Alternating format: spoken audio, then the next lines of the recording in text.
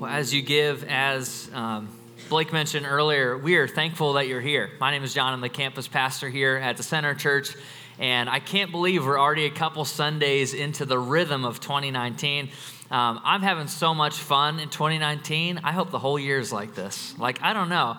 And I think doing a series that has a bunch of palm trees and beaches is helping me feel a little bit better about what I'm currently experiencing outside too. I hope that is for you. But last week we kind of kicked off this series called Sharks and Selfies. And we're talking about the whole idea that when you see a picture of a shark, and I'll show you just a beautiful picture that I don't know about you, but anytime I'm on open seas or like in a kind of tropical setting and I'm on a beach, I have that flash through my mind, at least for 30 seconds. Like, that could be me. Like, the teeth, the whole body, the fins, everything. Like, little old John could be crunched up in the middle of that. Like, I don't want to be featured on Shark Week. I don't know about you. I don't want to be that guy. And but it's funny. But what I'm not afraid of is taking a selfie. I don't know about you, but it comes very naturally to me now, and I still think I look weird, but I still do it. I want to show you a picture of one that's a little bit more dangerous. Idiot, right? Like, no wonder people die from selfies. People are taking selfies like that. So I don't recommend you go to your local train track and try to figure that out. There's another one of a shark with a guy, and that is the ultimate selfie right there. I'm right, like Photoshop, obviously. Come on, if you're a realist, but just play with me for a second. Like, that's funny. I like his creativity. But here's what we know. There's kind of a quick graph we threw up last weekend that told us how many people die from selfie-related incidents versus shark-related incidents. And the numbers are disproportionate. So if you can't see the bottom or read it, sharks and selfies, there's a massive difference. Like, selfies is way around 31 deaths per year, sharks around 5 or 6. And yet, there's so many of us who, if we had to kind of list out our fears, selfie would be way below a shark attack on our list of greatest fears. And we talked about last weekend, the reason I think that is so many of us put fear in the wrong place. We don't really fear the things we should, and the things that we do fear, it's kind of irrational when we really boil it down and start to think about it. Now, a biblical fear is placing fear in the right place. And we talked about God being the perfect object of fear. And not just fears in like, oh my goodness, I'm terrified of you, but fears in reverence, of authority, of awe, of wonder. And yet so many times that gets misplaced.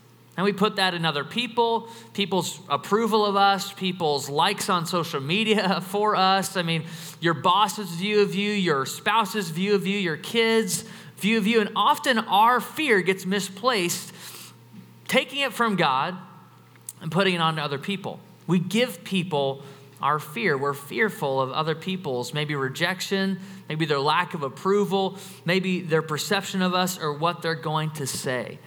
And I've had many conversations, even with some of you who said, yeah, well, no duh. Like, our culture is the most technologically advanced culture in all of history, and social media has never been a bigger thing than it is right now. And you're like, that's the problem. And maybe it's the problem. What I think social media has done is to magnify a problem we've always had. And that's having an irrational fear of what other people think about us and fear about their approval or fear that they may reject us or turn us away. Fear that following God in the spite of all these other relationships might not turn out as well as we want it to. And I don't know about you, but every time I get tagged in a picture on Facebook, the first thing I do is there may be like 20 people in the picture. Who do you look for in the picture when there's 20 people? Yourself. Like, I zoom, it may be like a really far zoom, but I like pinch that thing and zoom in as far as I can just to like identify like, oh, I look decent there. I look pretty fine. And if there's one, like we went to a beach like in the summer, I was like, please don't post any pictures. I hope, like the first thing I do when I get home, like just making sure Lindsay didn't tag me in anything weird or anything unbecoming of what I really look like. Like, that's the first thing I check. It's so weird. And I don't know about you, but I'm like, five short of a six-pack. I don't know what your life is like. I'm just 5. I'm working towards that. I'm 5 away. I'm going to get there soon. That's what you call a dad joke. You know what I mean? Like, it's not totally funny, but thanks for humoring me in that. I appreciate that. I'm not even a dad, so that's not a good sign for the next couple of years. But it's true, like even me, even a pastor, even someone who's a professional Christian, like I think about those things. And when I see it on social media, I'm immediately trying to evaluate, does that look good? Do I look fine? But what I think social media has done is not to create a problem, but to magnify the problem that we've had for all of generations. All of humanity has wrestled with viewing other people and their perception of us above God's view of us and God's perception of us as his children. And it's interesting. Now, fear of man does a bunch of things in us, and I'll use man, but what I mean is fear of other people. But in the scriptures, it talks about fear of man as being this thing that if we don't control it and put it in its place, if we don't elevate a fear of God above a fear of man, things like worry creep into our life. Things like stress creep into our life. Things like anxiety and depression creep into our life. Because if it's true that my worth or value is based on what you think of me, I'm in trouble. Because as broken, selfish human beings, we're often not the kindest to one another, if you haven't gathered that on social media in the last 6 months, right? It's just not a breeding ground for encouragement and positive thinking. And so anytime I put stock in what other people say above what God says, or I fear other people above God himself, my life gets out of order. I get frustrated. I can sink into depression, or I can want to be isolated, or I can try to avoid having meaningful relationships because I fear other people's perception, their approval, and their embrace of me or my lifestyle or how I look. And I don't know about you, but I've really wrestled with the question, why is my life that way? Why does it seem that our world and our relationships are just one big competition, and often social media or the workplace or the home is the arena? It's just again and again, how do I one-up the next person? How do I have a 2020 car by the time that person gets their 2019 car? How do I get a house that's better? How do I elevate myself in my workplace where I have status and I have importance and people know my name? Maybe it comes to your looks and beauty and trying to continue to work on that and elevate that above anything else. And the most important thing about you is how many Instagram likes are on your account. How do you break free of that? How do you really, as a real human being, we're not talking abstract, but in your everyday life, how do you break free from a life like that? And why is life like that? It's funny because we can identify with the scriptures over and over again. Last week we talked about Isaiah, this man who found himself in a very powerful encounter with a holy God, and it struck fear into his heart, but it changed his life. When he rightly ordered that fear of God, his entire mission, his entire calling was found in that vision that he had. We walked through that and talked about that fear of God is placing fear in the right place, which is elevating God above other people. I want to talk a little bit, though, about why I think that so many of us wrestle with the fear of man, with the fear of people's approval, and how to break free from it. And again, we can identify with the scripture story. I don't know what your familiarity is with this book, but every time I open this book, I remember growing up in church, every time I approached the Bible, it was a beautiful historical document to me. It was interesting. There was archaeology, there's all these cool facts, there were some stories. I'm like, I don't know if that's true or not, but it's cool, like it reads well. And I went through, and Jesus, I understood, I believed all that.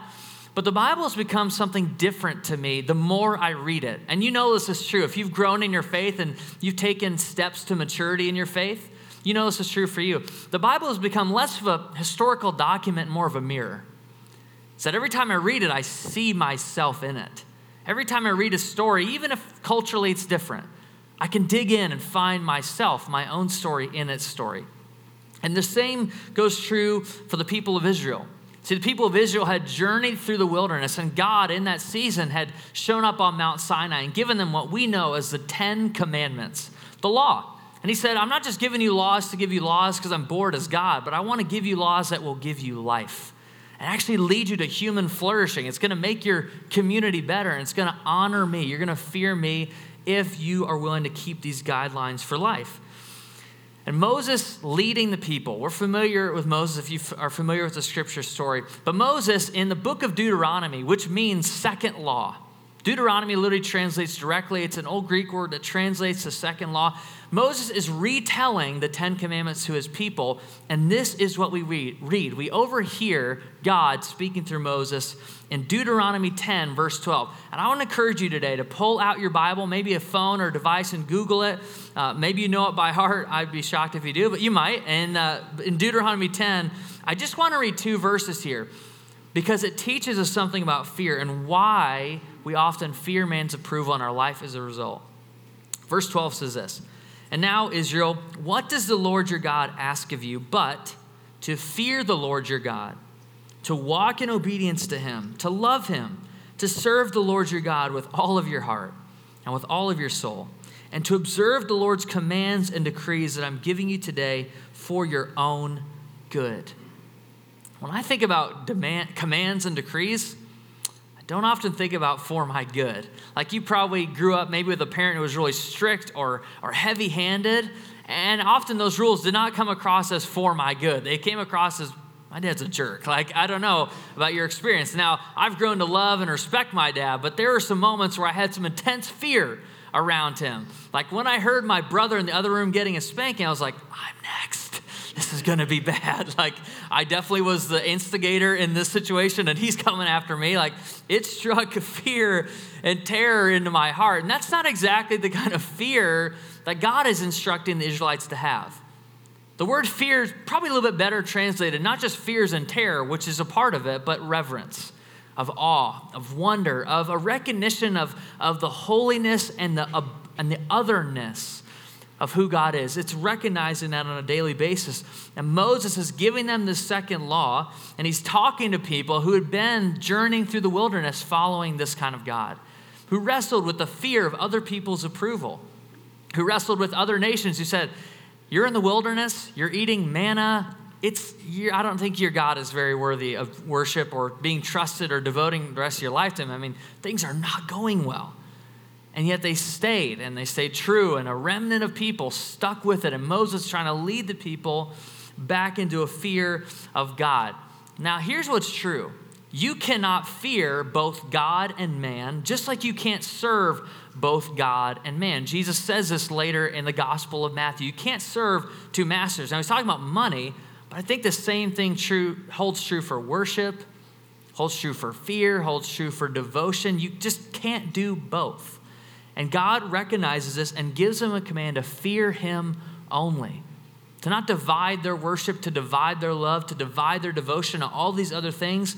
You just can't serve and worship God as well as people's approval of you.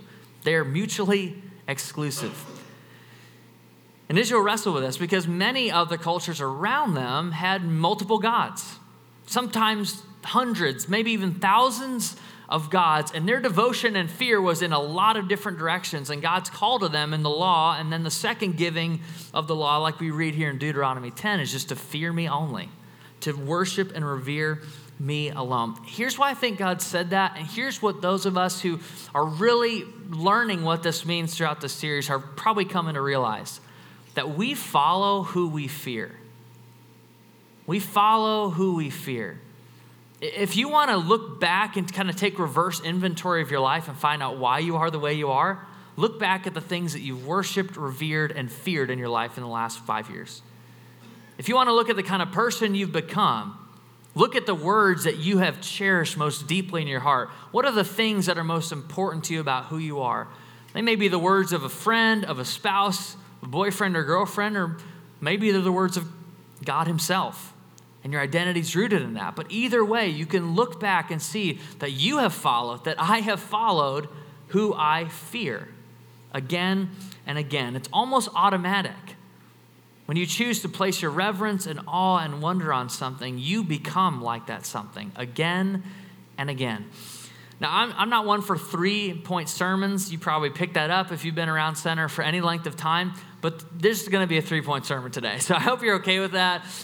Today, as I look at the scripture, there's just 3 things that literally, as I studied over the last couple weeks, just continue to stick out to me. And I think it's so important for answering the question, why are we this way when it comes to people's approval and fear of man? Again, they're all structured under the idea of we follow who we fear. But I want to give you the first one. It's really, really simple. It's not going to shock you. Fear leads us to obey. See, when we have a biblical fear, when we have a fear of God that's in the right place, look with me in verse 12. Now, Israel, what does the Lord your God ask of you but to fear the Lord? So that's kind of the overarching theme here, fear of the Lord. But then he says something will happen as a result if we rightly fear God. We'll walk in obedience to him and to love him. Those are one and the same. walk in obedience to him, and we'll love him because fear leads us to obey. Let's take it back to when my dad was spanking my little brother. Let's go back to that moment for a second. What I think is interesting is that there were moments as a kid in which I obeyed, but I felt like I was forced to obey, right? But why, Dad? Because I said so. Obviously. But that was not coming out of a place of love when I did obey. It was coming out of a place of fear. I don't want to get spanked. I don't want to get in trouble. I don't want any of those things to happen to me. So I'm going to obey. Fearing God is different than that. Because God is not going to punish you when you misstep. There are serious consequences for sin, and yet God's grace is so much bigger than you can imagine. That fear of him leads us to obey. Think of a shepherd. Think of the picture of the good shepherd in the book of Psalms. David writes about a shepherd that leads people to good pasture, that leads his people to water, that leads them to flourishing. And that's the kind of the obedience and the leadership that God and a fear of God can bring us. The second is really simple too. Fear motivates us to serve. Fear leads us to obey, and fear motivates us to serve. See, when I really love something, I'm willing to serve that something. And so many of you, in this church, I'm blown away every single weekend. There's people who show up here way before it's light outside, and they serve. And I don't think it's by accident that happens, by the way. I don't think it's just they have some sick obligation to me or they love high school gyms or whatever. It's none of those weird things. What I really do think, I really truly believe this, that it's a rightly placed fear of God. That it's a recognition that God is so holy and worthy and so distinct and beautiful in who he is, that he's worth serving. And fear motivates us to serve. On the flip side, when you have fear of man, you're also willing to serve those people. Now, it's not in a good way either. You're willing to bend and maybe make moral compromises when you really care about other people's approval more than what God says, his identity, and his approval of you. And the same is true if you're in a dating relationship. There may be consequences to situations and decisions that you have made when you choose to value that woman or value that man over God himself. And you lose a fear, and you fear them more than you fear who God is. It leads to all sorts of consequences. But I think about the positive side of that as well. Last Tuesday, actually, I was thinking about this as I was preparing for today. We got to serve as a church with Hand to Hand. Many of you are familiar with Hand to Hand. We've talked about it the past couple of months, but we started a partnership with Hand to Hand this past week, serving at Oriole Park Elementary School, just right up the road here in Wyoming. Now, there's 40 kids there who every single weekend go home with no promise of food on the shelves. Every weekend. It's not like a one-time thing. It's like a consistent pattern that they don't have the food they need when they get home. And obviously, as a church, that breaks our heart. And we align our lives with Jesus' compassion to say, we can do something about that. And we have done something about that as we start this partnership. But there's 8 of us who got to serve and pack all the meals for Byron Center and Wyoming schools this past Tuesday. And I left there thinking, why would someone in their right mind give up 45 minutes to an hour on their Tuesday night? They're already busy. There's already things to do. Now, it could be motivated by just a weird sense of charity or obligation. Again, I don't know if they like basements and packing Meyer bags full of food. Maybe that's their thing. But here's what I think. I think when we have a rightly placed fear of God, it will motivate us to serve. It'll motivate us to do things that no one else is doing. It'll motivate us to help those who are on the fringe of society, the kids that no one cares about. If those kids go hungry, who knows? We won't know. We're not going to find out. We're not going to lay in bed at night thinking about it probably. But if those were our kids, we'd be motivated to serve them. And in God's eyes, they are our kids.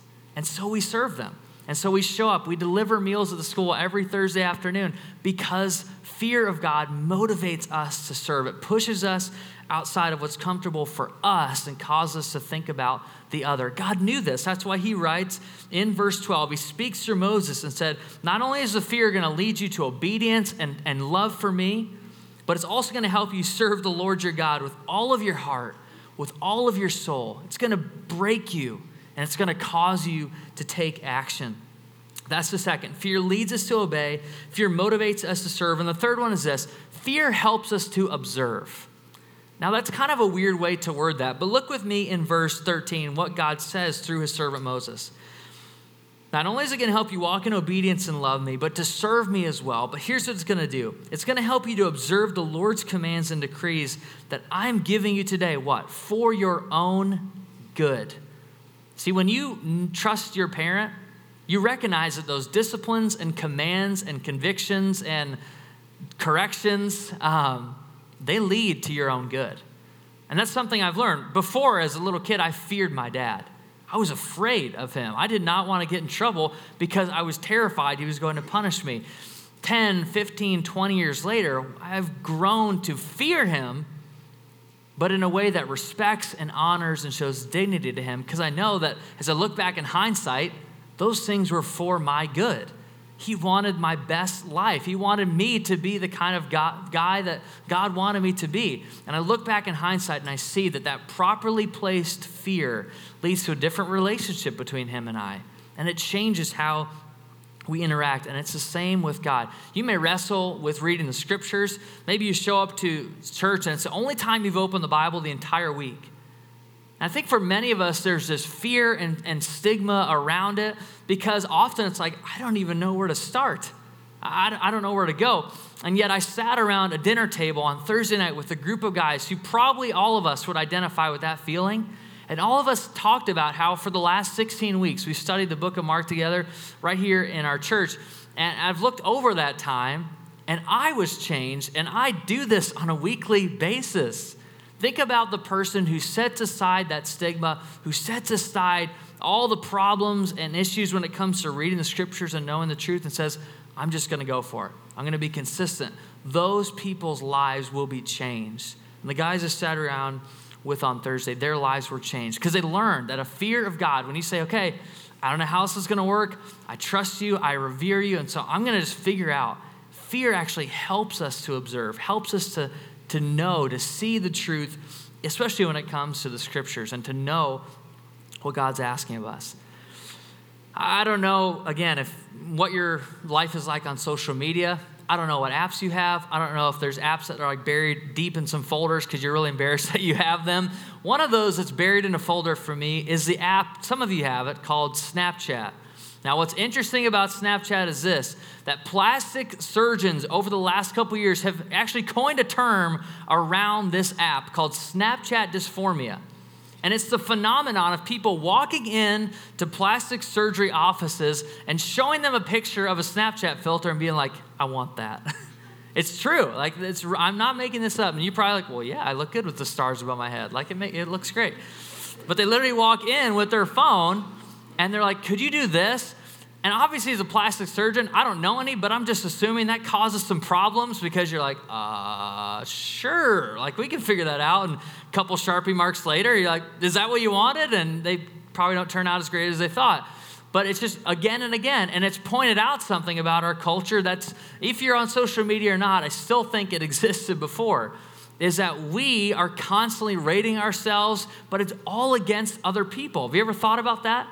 That the reason you may think you are ugly is because you know people that you think are beautiful.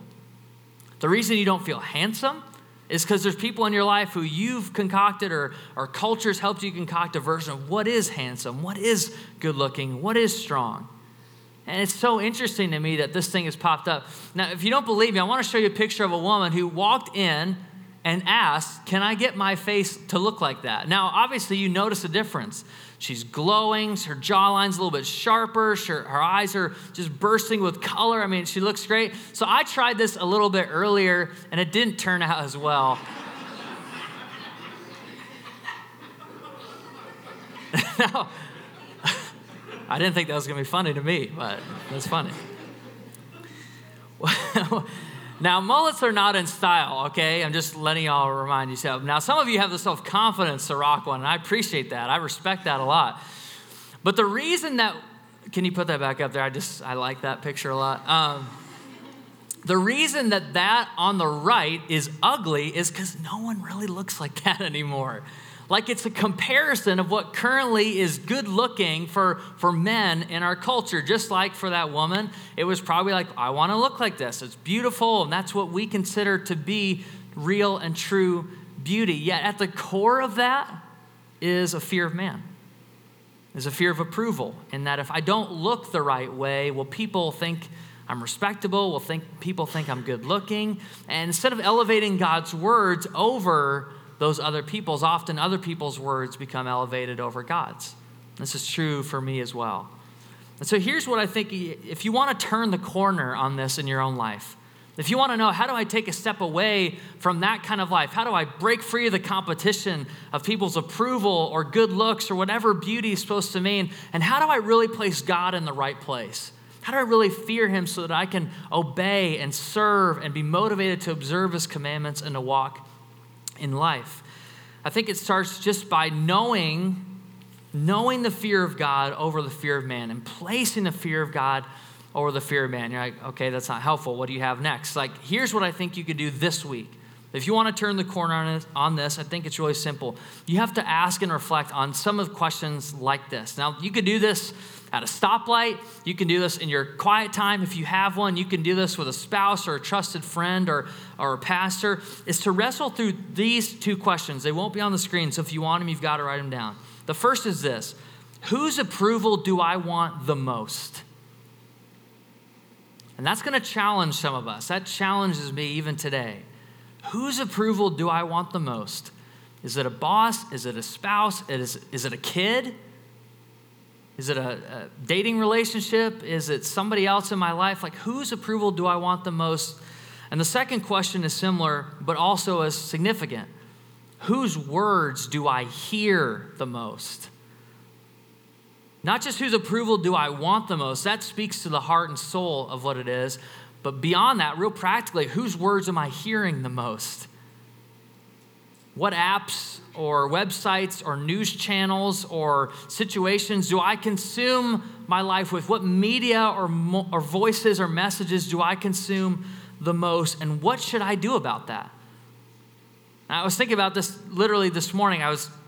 Every time I think it's like once a week, I get a screen time report. It's like a new update for iPhone. And if you have an Android, I'm sorry, I don't know what you have, but I'm sure you have something similar. Not to ostracize you, everyone is welcome here.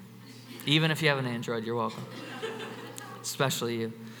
But the screen time report, as I was saying, it showed me that on average, I'm on my phone 4 hours a day. That's so much time. Like, I complained about not having enough time to do important things. That's where all my time went. Now, I justify it as, well, I played DirecTV from my phone, so it's like 2 hours, but we're watching a movie or whatever. Like, I have all these justifications. Doesn't matter. 4 hours a day on my phone. Whose words do you think I'm hearing the most? If I spend half an hour on Instagram a day and 10 minutes in the scriptures, whose words am I hearing the most? If my idea of who I really am comes from the social media accounts I have and how many of you like my picture when I put it up or whatever, whose words do I hear the most and whose approval do I really want the most? Now, it's not really romantic to talk about that, but when you think about following Jesus in your everyday life, that is one of the areas it starts. It's just placing that fear of God above the fear of man, above other people's approval. And as we close, I want to read this scripture out loud together. This is something powerful that we did last weekend. I want to do it again. But in Proverbs 29, which Proverbs is written by supposedly the wisest man that ever walked the world, this guy Solomon asked God for one thing, and God said, I'll give you anything. He asked for wisdom. And this is what he writes about fear of man. And I want to read it out loud together from Proverbs 29:25. Let's read this out. Fear of man will prove to be a snare, but whoever trusts in the Lord is kept safe. Other translations say, whoever fears the Lord, whoever puts their trust in the Lord has life. Has full life. John 10:10, Jesus came to give us life and give it to the full. That's the kind of life. But if you are resting in the fear of man, if your life, it literally equates that to a snare. Some of you are hunters. You know what it's like to trap something. And the purpose of the trapping something is not to go and pet it. It's to kill it. And that's exactly the imagery that's coming up in Proverbs 29:25. The fear of man will trap your life. It will kill it. It will steal it. It will destroy you. But the fear of the Lord and putting your trust in him will keep you safe. And it'll bring you life. That's the kind of life that fear of the Lord, rightly placing that fear, can bring you. My friends, there's nothing better on earth than knowing that you are perfectly aligned in your life with Jesus and his will for you. And this is God's word to us today. I'd love to pray for you. I'm going to invite you to close your eyes just to help you focus, and invite the band to come up as we prepare to close. I know that for many of us, as we wrestle through this issue of the fear of man versus the fear of Lord, it's not a one-time quick fix, put a Band-Aid on it, and life is better. Because Monday is coming, and the relationships you have are coming, and your phone is still in your pocket.